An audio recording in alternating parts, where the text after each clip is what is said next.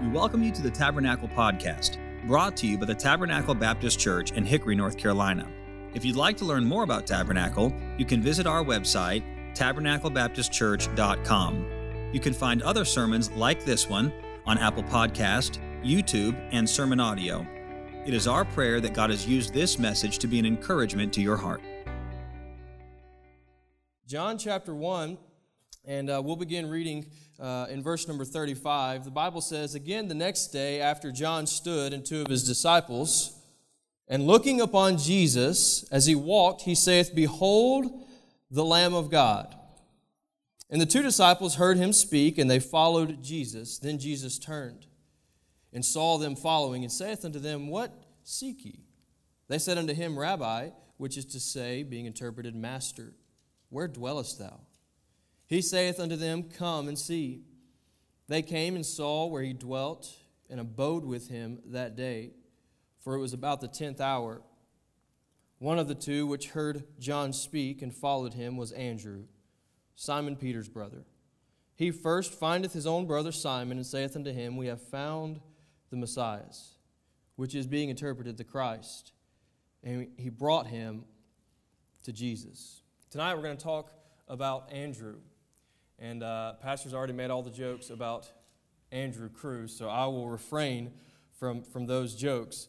But if you want the sermon on Andrew Cruz, I'll see you after church, and I can give you that sermon later. But we're talking about Andrew tonight. Andrew is one of my favorite Bible characters and probably my favorite apostle to study. I've entitled it, Andrew, the Overshadowed Apostle.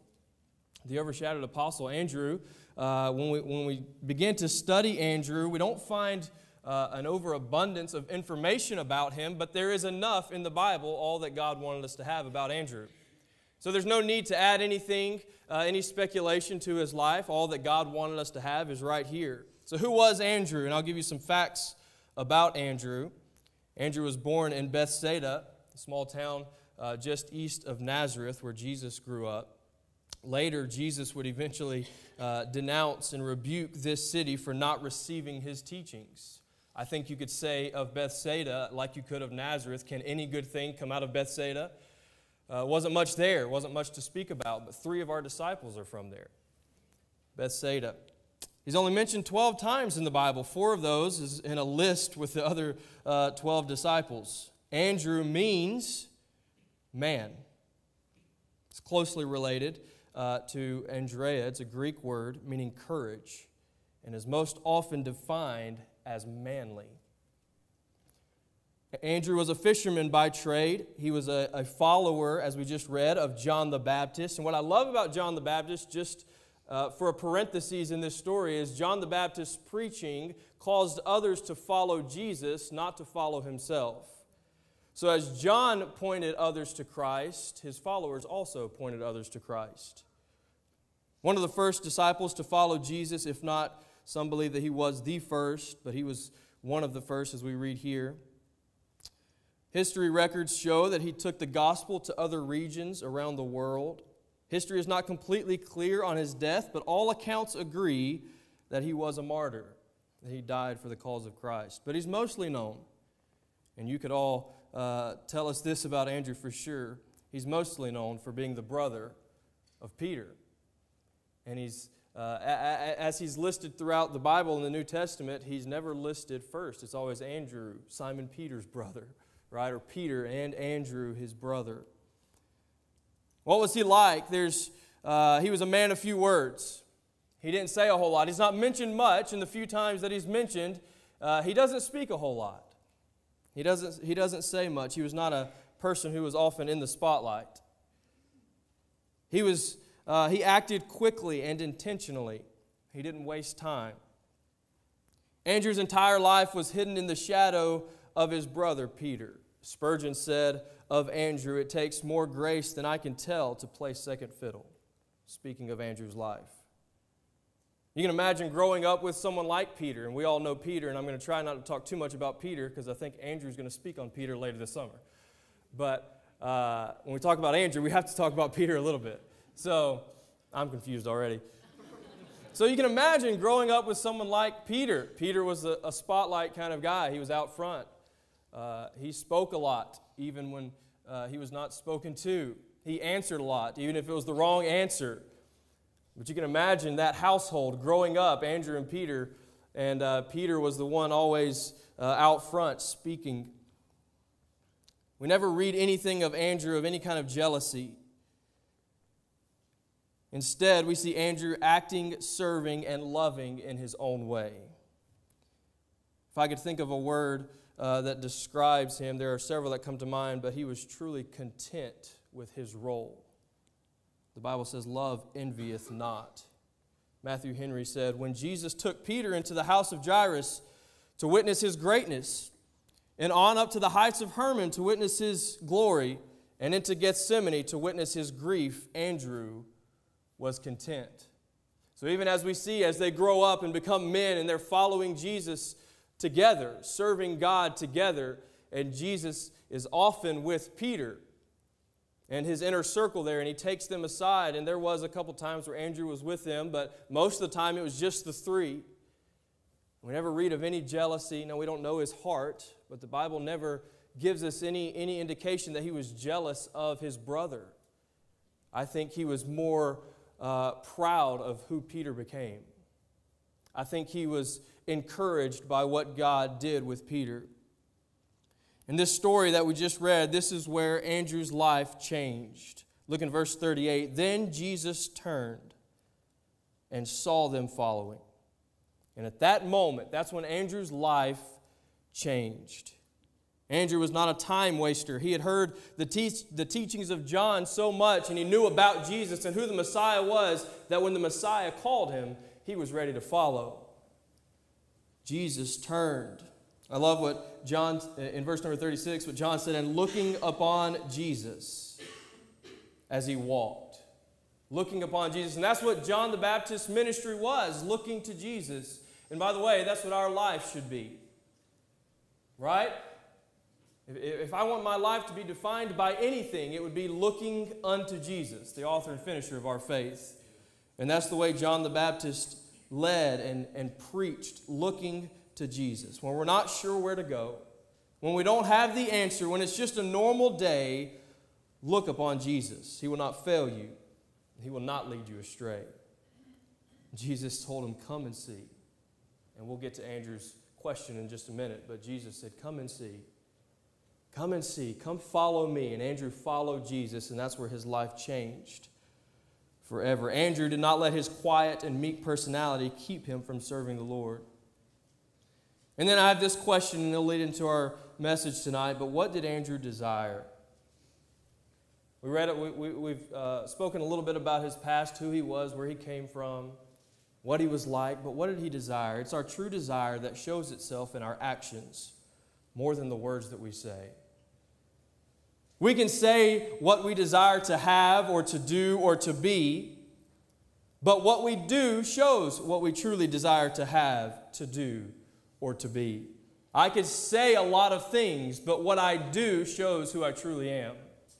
I could say that I desire this or I desire that or I want to do this or I'm going to do this, but my true desire comes out by what I do. And that's what we see in Andrew's life. Andrew didn't feel the need to talk about everything. He just acted. 1 John chapter 3 says, my little children, let us not love in word, neither in tongue, but in deed and truth. James speaks a lot on this subject of our works and our actions. Even so, faith, if it hath not works, is dead, being alone. Instead of bragging about what he was going to do, instead of complaining about what he couldn't do, Andrew just simply did what he knew to do. And that's what I like about Andrew. As I studied his life and started digging into the things that he did and watched him in Scripture, I saw that he was just a man of action. A man of few words, never spoke to large crowds, didn't write a book, but God used him in his own way. He was not overlooked by Jesus. He was not overlooked by the Lord, and the Lord used him in a great way. Let's look at some things very quickly about Andrew that speak louder than words. Number one, he desired godly company. He desired godly company. Look in verse number 35. Again, the next day, after John stood and two of his disciples, and looking upon Jesus as he walked, he saith, Behold the Lamb of God. And the two disciples heard him speak, and they followed Jesus. Andrew was one of the first disciples called, but he was not alone. He was not alone. He desired to be with godly people. He desired to be with those who pointed him to Christ. How do we know that? Because he told us? No, but because he showed us. He followed John the Baptist. Why? Because John the Baptist was preaching about the Messiah. Why did he follow John the Baptist? Because he wanted to know more about this Jesus. And there were others there with him. Some believe that this was John himself that was with Andrew as Jesus called them to himself. He's surrounding himself with the right kind of people. I think of all those who, all the great men and women who are known for great things were always accompanied by someone else. They always had someone encouraging them, someone in the boat with them, someone working alongside them. Maybe not as well known, but they were there with them. I think of all those who fell into sin or fell by the wayside. They too were not alone. They desired the wrong kind of people. Association. Who are we more comfortable around, teenagers? Those who point us to Christ and go with us to follow Him, or those who view Him afar off? Or those who are content to not view Him or follow Him at all? One of the greatest things we can do is surround ourselves with people who want to follow God with us. I tell the teenagers this story often about my own personal life, and I'll not go into details with it, but I can remember very vividly, even as a young man, I understood. I remember as a middle school boy, I had friends who did the wrong thing. And when I was around them, what did I do? The wrong thing. Y'all awake? I feel like it's Sunday school all over again. I did the wrong thing when I was around the kids that did wrong. And I can remember as God just one by one took those friends out of my life. Left the school, whatever.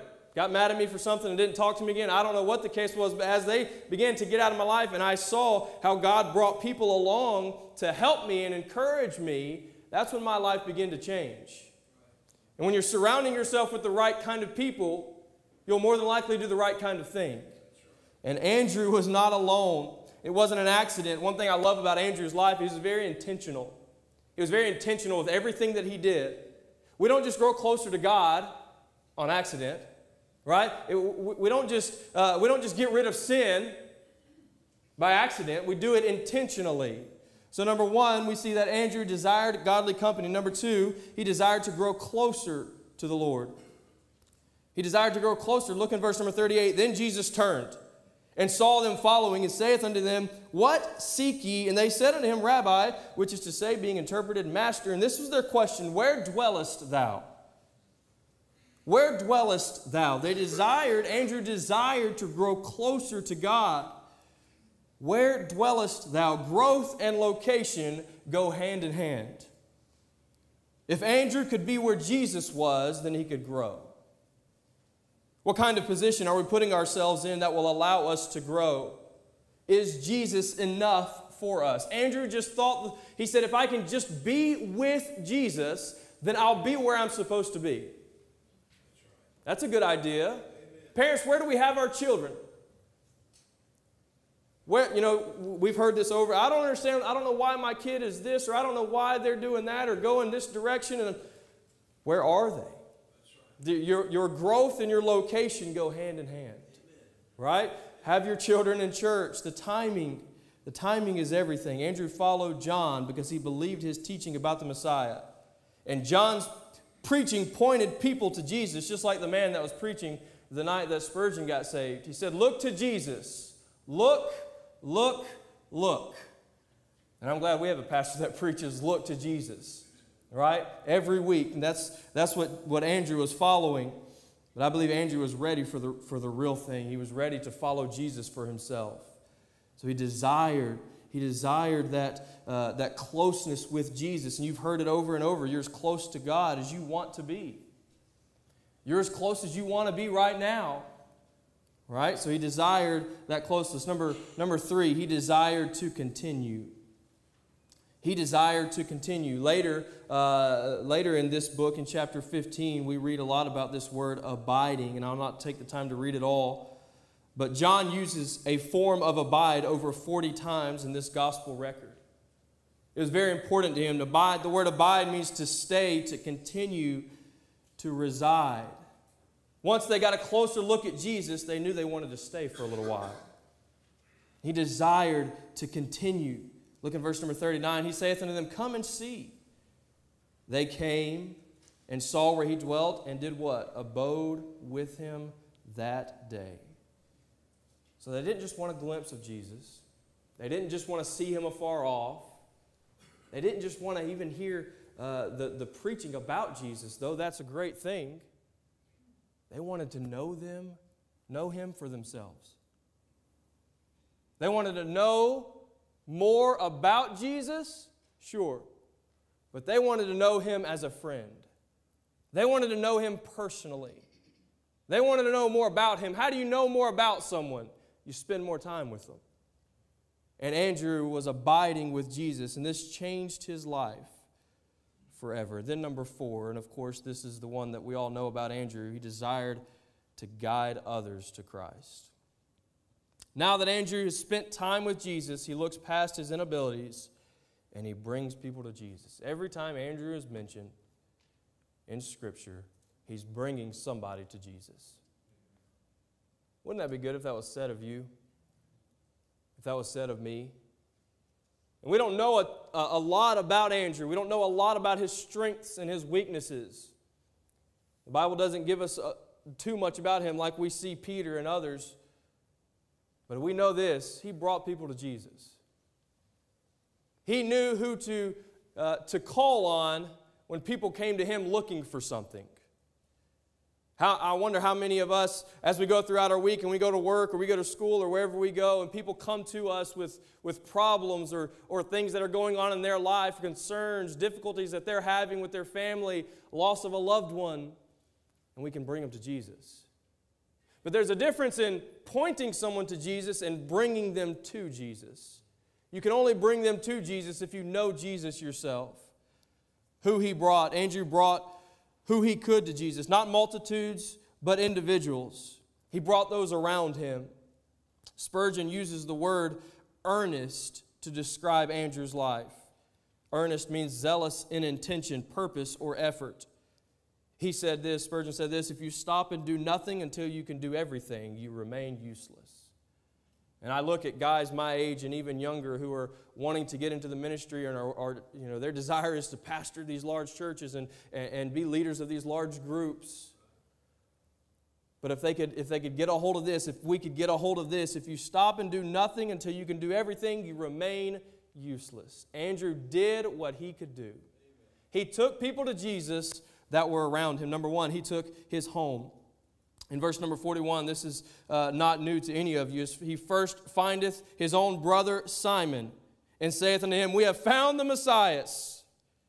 We found him. The one we've been hearing about, the one John has preached of, we found the Messiah. And he brought him to Jesus. He brought his brother to Jesus. You don't find Peter without Andrew. The history of the church is the history of little men who led big men to Christ, and whoever afterward reveled in what the big man was doing and thanked God for the joy of having led that one to the Lord. That's what John Phillips said of Andrew's life. Peter would preach to thousands and perform miracles and write 2 important epistles in the New Testament. Andrew did not, but he did what he was supposed to do. He followed Jesus. Jesus was enough for Andrew, and he went to his home first. Andrew started at home. By the way, this is where Christ started as well. Our homes can sometimes be the most unreached people group. It can sometimes be the most difficult place to reach. The Bible tells us that a qualification for a pastor is one that ruleth well his own home. If you go through life and fail to minister to your own home, what have you accomplished? All Christians must work intentionally in their homes. We must have a concern, and that concern must lead us to action. And intentionally bringing things in and intentionally taking things out. He brought children to Jesus. Of course, we know the story of the feeding of the multitude and the little lad. He brought him to Jesus. We see in John chapter 12, verse 20 and 21, and there were certain Greeks among them that came up to worship at the feast. The same came therefore Philip, which was of Bethsaida of Galilee, and desired him, saying, Sir, we see Jesus. Philip cometh and telleth Andrew. And again, Andrew and Philip tell Jesus. For Andrew, Jesus was enough. Life was simple for him. Bring people to Jesus. That's what I like about Andrew. He was a simple man. He was a man of few words, but his actions spoke loudly. Jesus was all he needed, and he understood that Jesus is all anyone ever needed. We don't need all the other things. We don't need to crowd our life with other stuff. We just need Jesus. And if you could take anything away from Andrew's life, take away, of course, that he brought people to Jesus. Of course. He brought his brother, the little lad, these Gentiles. But he did it because his life was changed. And I can't help but to think about Brother Odom's message several weeks ago, and as you go preach, and that's what Andrew did. He just helped those that he could help. You may not be able to preach to thousands. You may not be able to lead large groups, but you can point the individual to Jesus just like Andrew did. Thank you for listening. We pray that God has used His Word to speak to you today. If you'd like to learn more about Tabernacle, you can visit us online at tabernaclebaptistchurch.com. There, you'll find additional information about our church, opportunities to partner with us financially, as well as other resources that we hope can be a help to you. May God bless you, and thank you once again for listening.